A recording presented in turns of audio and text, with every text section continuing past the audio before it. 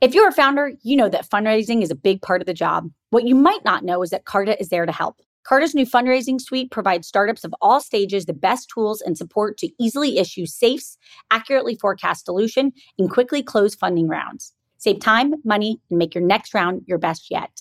To learn more or to get started, go to carta.com/fundraise. That's carta.com/fundraise.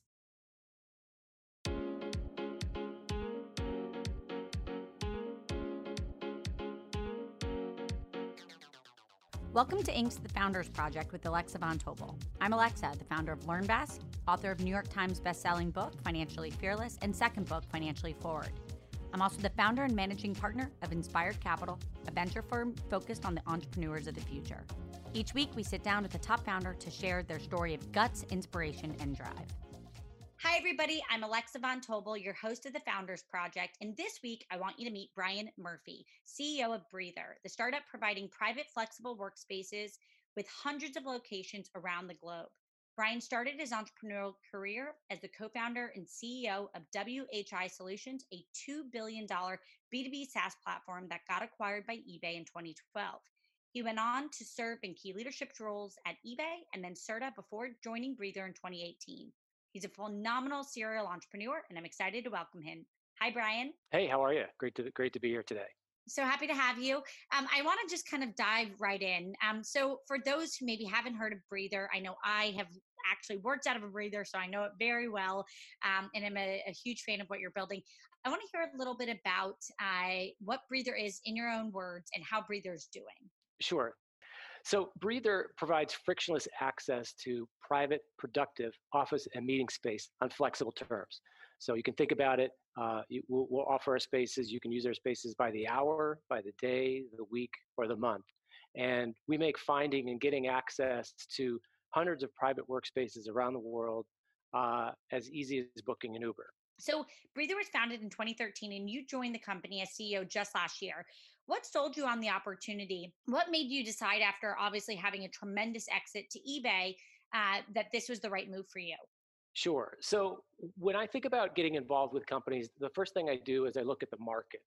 And office commercial real estate is a $1 trillion market. It's one of the largest addressable markets that I've ever seen.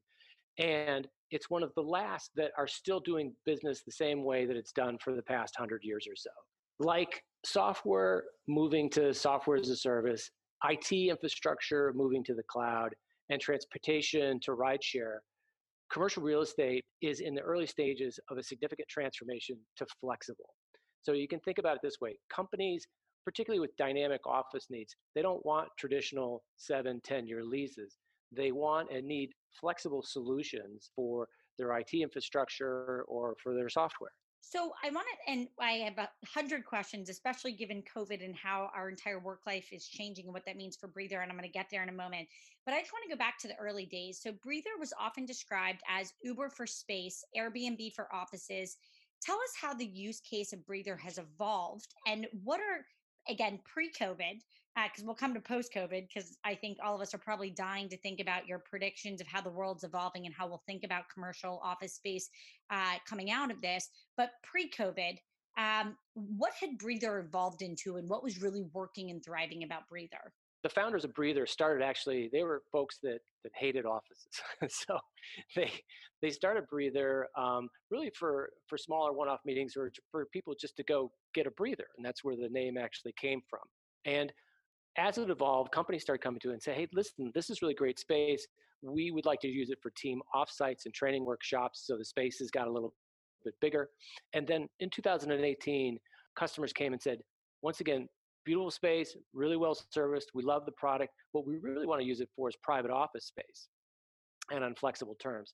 And so in 2018, the business really began its pivot to reinvent Breather as an office, as a flexible office provider servicing the $1 trillion commercial office. Got it. That's so helpful. And as I said, at Inspired Capital, we stood up our entire firm out of a breather. So I had a wonderful experience being able to just juggle the flexibility of being in one. So I think as a customer, that's one of the reasons why I was so excited to have you on this podcast. I want to just quickly transition to COVID's happened. As you think forward the next 24 months to 3 to 5 years about the future of work, what are your predictions about how work is evolving and what will that mean for Breather? So, it's interesting. I think you have to think about this current crisis in a short term and in a long term, especially when it comes to commercial real estate, because real estate tends to be very long term in nature. And so I define short term as the period of time that we're going to be in the next several months during which we're living with COVID before we've gotten a vaccine for it or before we've developed a herd immunity, whichever comes first. We're going to be living with COVID. So the way that we're thinking about that, we've actually created a Get Back to Work task force where we're reimagining our product and what it needs to do to help our customers get back to work as quickly as possible and as safely as possible. And so there's three elements there that we think a lot about. One is architecturally, the second is from an equipment perspective, and the third is operationally. So, for example, from a architectural perspective, helping to create offices that support and encourage social distancing. From an equipment perspective, more advanced AV systems, hand sanitizing stations, even signage to help people navigate around the office to maintain that social distance. So that's sort of the short term, right? And then it's really important that you have this long term perspective because once again, it's at some point we're going to defeat this virus in one way or the other. And so it's really careful that you don't overshoot, especially on the capital side. So, for example, you might say we're gonna develop a COVID-free office, right? That's going to have significant capital investment and be designed to be this type of environment where it really mitigates the effect of COVID. Well, that might be great for the next 24 months, but in 5 years, that office is going to feel pretty dated and pretty ineffective. So that's the balance in commercial real estate that you have to strike. What are your predictions, being somebody who's truly on the forefront of thinking about how we work and how that evolves, knowing that we've all been sitting in our homes, and there's a lot of positivity that's come out of that. I think we're finding a lot of efficiencies from the lack of commutes and the ability, even just to commute around the city to meetings, the fact that you can do things over video. How do you think that could actually strengthen Breather in the future? Sure. So I think clearly that this crisis is going to accelerate an already pretty dramatic transformation that's happening in commercial real estate today, right? So currently about 2% of the office market is flexible. And most industry professionals will tell you that over the next 10 years, that number will grow to about 20% or so. And I think that what many companies are realizing, to your point, is that telecommuting is something that works, and I think you'll see that continue to accelerate. I could see up to a third of workers who would begin to telecommute regularly, and you'll see companies that I think will also begin to leverage this new type of communication technology to split up their offices into smaller offices that reduce commuting and spread those offices around the world. So as they do that, right? So there's this, we're here in the New York area. Many people have a commute of an hour, hour and a half. Tokyo, same thing. The major urban areas of these are really great for a lot of things for business, but they have terrible commutes. I think you'll see more of these companies begin to split up these offices and in a goal of reducing commuting and making them more flexible. So I think that you'll see that over 20% of commercial real estate will be serviced office on flexible terms within the next 10 years. And that's exactly what we do today. And we're working very aggressively with our over 16,000 customers to help build out solutions for them for this new future. Got it. Yeah, it's amazing. So I think to repeat that back to 2% flexible for commercial real estate, heading towards 20%. Any other points that you would add that you think are real predictions around the future of work and physical space? It's really interesting. Every crisis that I've ever been in has caused disruptive services to accelerate. So I remember back, after 9/11, e-commerce really took off after that. The Great Recession, 2008-9, really drove software as a service and cloud-based services, right? So companies were looking to save money and get more flexibility, and that was a great driver of that. And for sure, I mean, this crisis is so much about physical space, right? That it's going to dramatically accelerate flexible office as a natural result, right? So we're going to not want to travel as much. We're going to commute less, do more telecommuting. Companies are going to need smaller offices in more locations, and they're going to want them on flexible terms. So now I want to just transition back to a little bit around what Breather does and what the customer experience for a Breather user is, and how you guys think about making your Breather customers happy. So I would just love like a deep dive on how do you make your Breather users happy?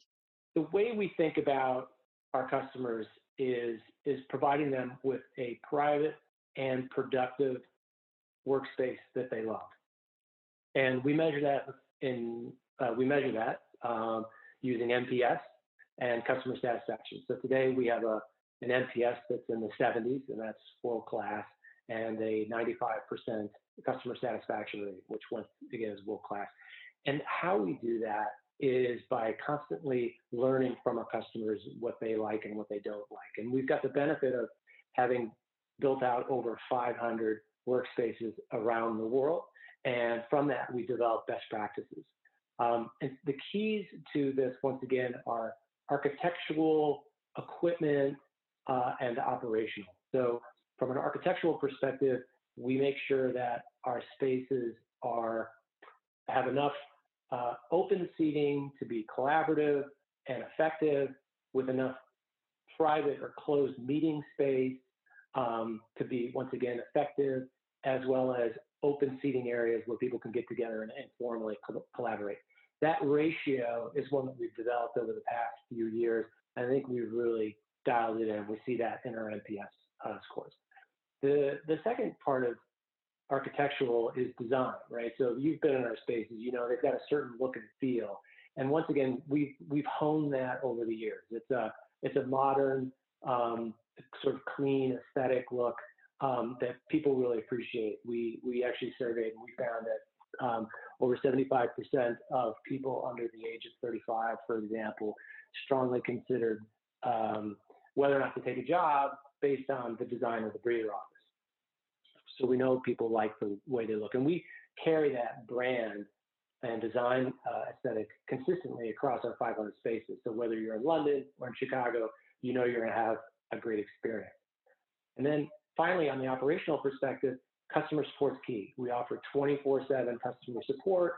We offer dedicated account managers, and we have a highly trained and motivated operational team that does the cleaning and maintenance of these spaces.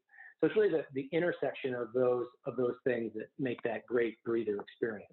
Yes, and I will say, as a customer in the past, I had emails that I'd send in late at night, and I was always surprised to get really quick responses. So I can attest to that. Breather expanded really quickly into 10 markets globally. How do you guys think about identifying a new market? Is it focused on your biggest cities where flexible work is becoming is kind of bleeding edge, or is there a different way you think? And again, the company was founded in Toronto, but you're headquartered in New York. So how do you think about what cities that you want to keep bringing Breathers to? Well, there's a few characteristics of the cities that we're in. We like large, dense cities like London, like New York, San Francisco, Toronto, et cetera. So those are major hubs for us.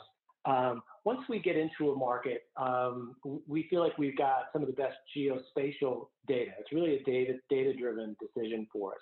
And I'll describe what that means a little bit. So if you look at this, take the city of New York for a second. We have 170 locations in Manhattan and in Brooklyn. Each one of those is a data point for us. And what they tell us is, they tell us exactly where we should be placing locations, what size we should make those locations, and they also gives us the ability to dynamically price those locations. So the end result is that our Breather locations are in the right submarkets, they're the right size for the type of customer that wants them, and we're able to provide very attractive pricing.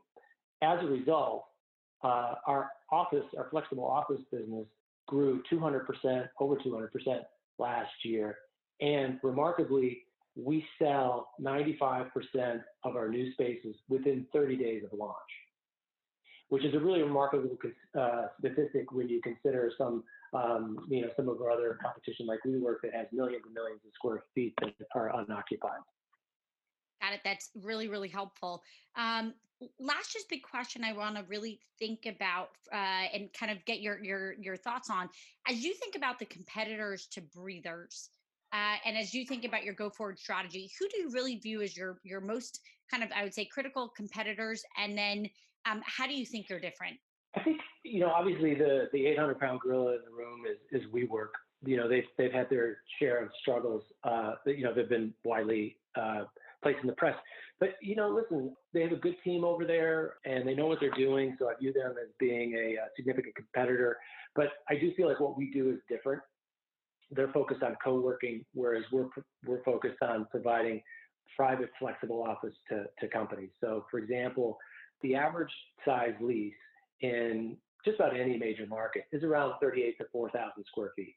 That surprises a lot of people. I think a lot of people would think that it's much larger than that, but that's the average size deal. So what Breather does is that we specialize in the sub 10,000 square foot market. And that's actually where the largest quantity of transactions are. That's where there's the most activity. And so by doing that, we're able to turn our spaces a lot faster. We're catering to the highest percentage of needs of the customers. And I think we're a little unique in being able to do that because we came out of the meeting space and we've got this incredible technology for managing all these locations. We're able to do something that a lot of companies would never want to touch, which is that sub 10,000 square foot market, because it's too many people consider it to be too small and too tricky to manage operationally. That's actually our wheelhouse, and that's actually where the market is. So I think that's one of the things that helps us be successful, even though we're facing some pretty tough competition.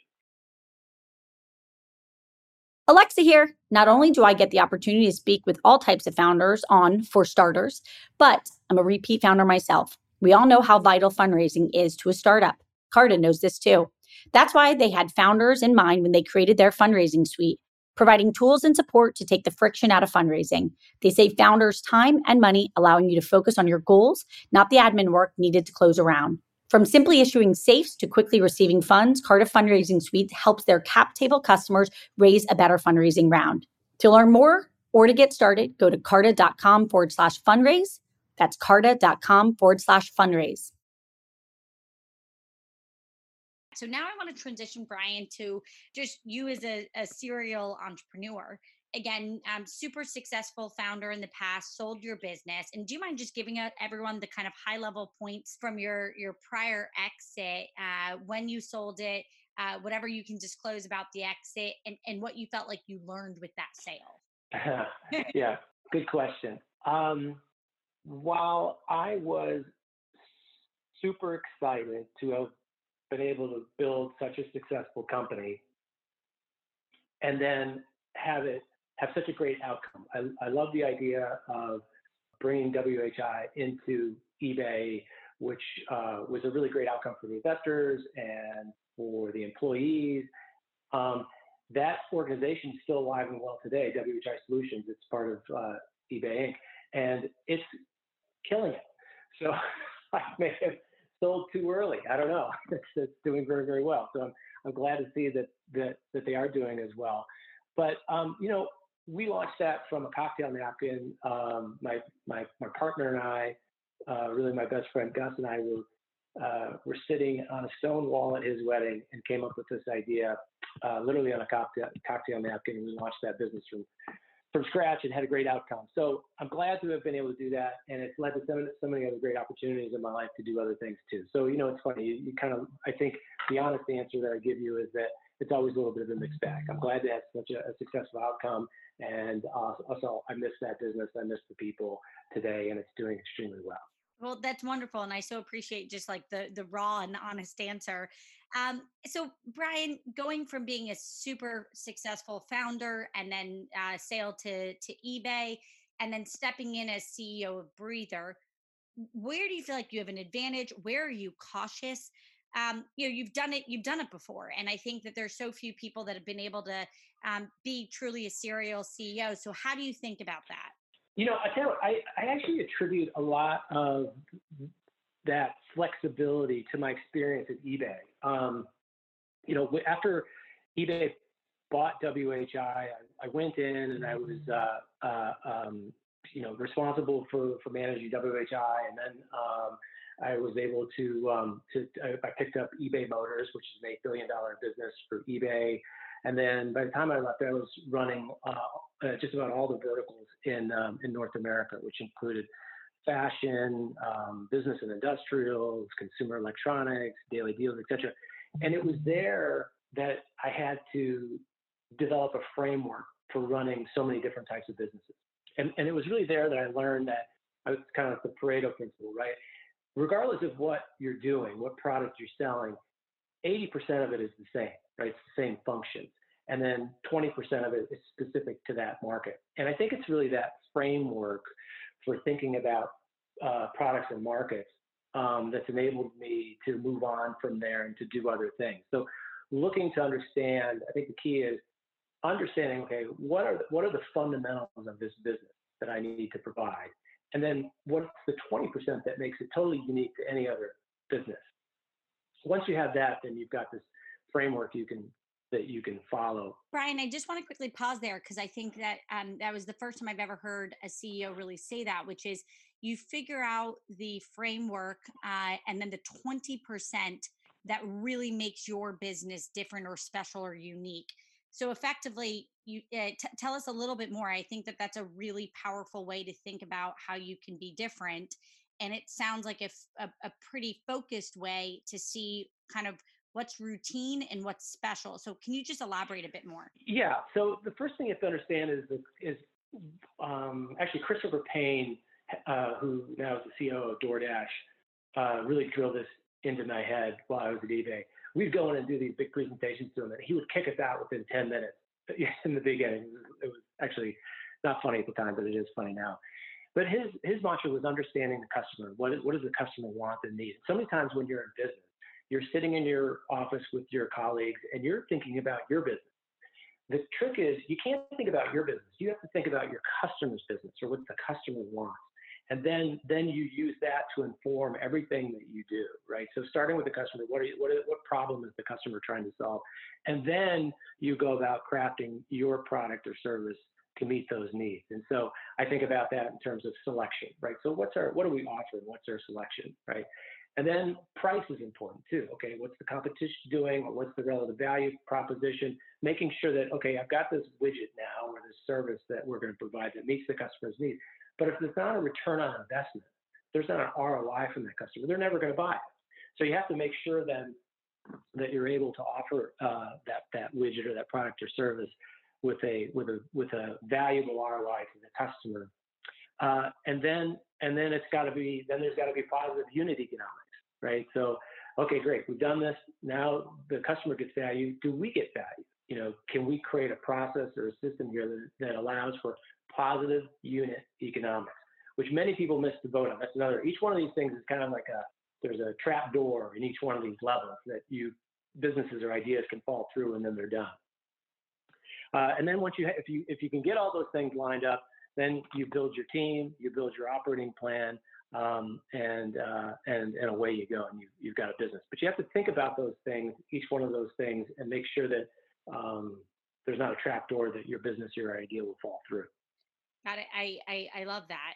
And I want to just add on this question, which is, again, just given that you're really a serial entrepreneur here, how do you feel like your leadership style has really evolved, and what do you think are the critical tenets for you? If you had to make your own rule book for everybody listening, what are the critical tenets of leadership that you think are vital? I'm very, very critical of myself as a leader, and working every day to get better. And I think that's really the key. Is you have to adopt that mindset that every day is another day, and you got to work harder to get better at it. And what I would say is that the key point that I've been evolving to is learning to be in service of my team. And so one of the things I've been fortunate enough to do is a bit breather. I've put together really an amazing leadership team. Worked hard to recruit really talented, experienced people in, and then the way I view my job is to be in service to helping them reach their goals. So we together develop our mission, then we together develop our operating plan, and then my job then at that point is to be in service to helping them achieve those goals. Now, at the same time, it's really important. The buck stops at my desk, because one of the most important things that you do as a leader is you have to be the decision maker. And at the end of the day, probably 90% of stuff goes by without you needing to get involved. But when it comes to your desk and there's a challenge that needs to be solved and people are looking for a decision, you have to make it. And that's that tension that I try and balance is, okay, giving people room to do what they do and not getting in their way and supporting their goals. And then when they need it, making a decision. Got it. I love that. What would you say is the biggest thing that you evolved on, or that you had personal growth around over the last decade, knowing that, for the 20-year-old entrepreneurs out there listening to this podcast, the tens of thousands of them, knowing that you have to keep getting better as a leader, and it is a muscle you get better at. One, just like, what did you have to evolve on, or what did you do to get better yourself? And then just any tips you have for people. Sure. I think it kind of goes back to the idea of the customer, right? So I think a lot about what the customer wants. We talk to the customer, we survey the customer, we really understand what they want. Do the same thing with your team. We rely pretty heavily on doing surveys with our team, doing 360s, et cetera, and getting that feedback from the team. And they'll tell you what you're doing well and what you're doing poorly if you have an honest and open and trusting relationship.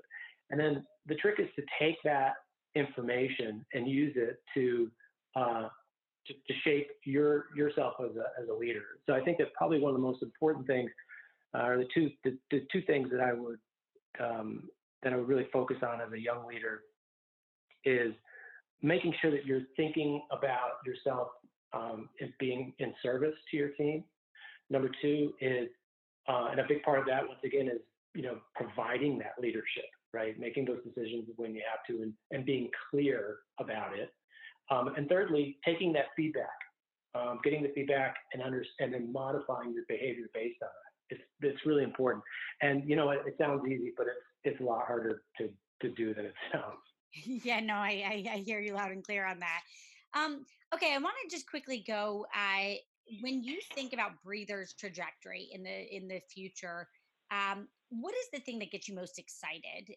Just as somebody at the helm of running the company through, by the way, an unprecedented reset, global recession, depression, whatever this ends up becoming, but truly at a wild moment. What is the bright spot for you as you think about Breather in the future? I think when I look at the transition that we made really in earnest last year, which was to focus on flexible private office, getting our size right, getting kind of coming in, making sure that we're building out these spaces in the right size, with the right ratio of design, or with the right design and providing the right level of service. We saw that when we built these spaces, we could sell them. Once again, 95% sell through within 30 days of launch. That's incredible. So now our business is just about growth, right? So now we've got this recipe, right? We've got this product we know our customers want. We've listened to them.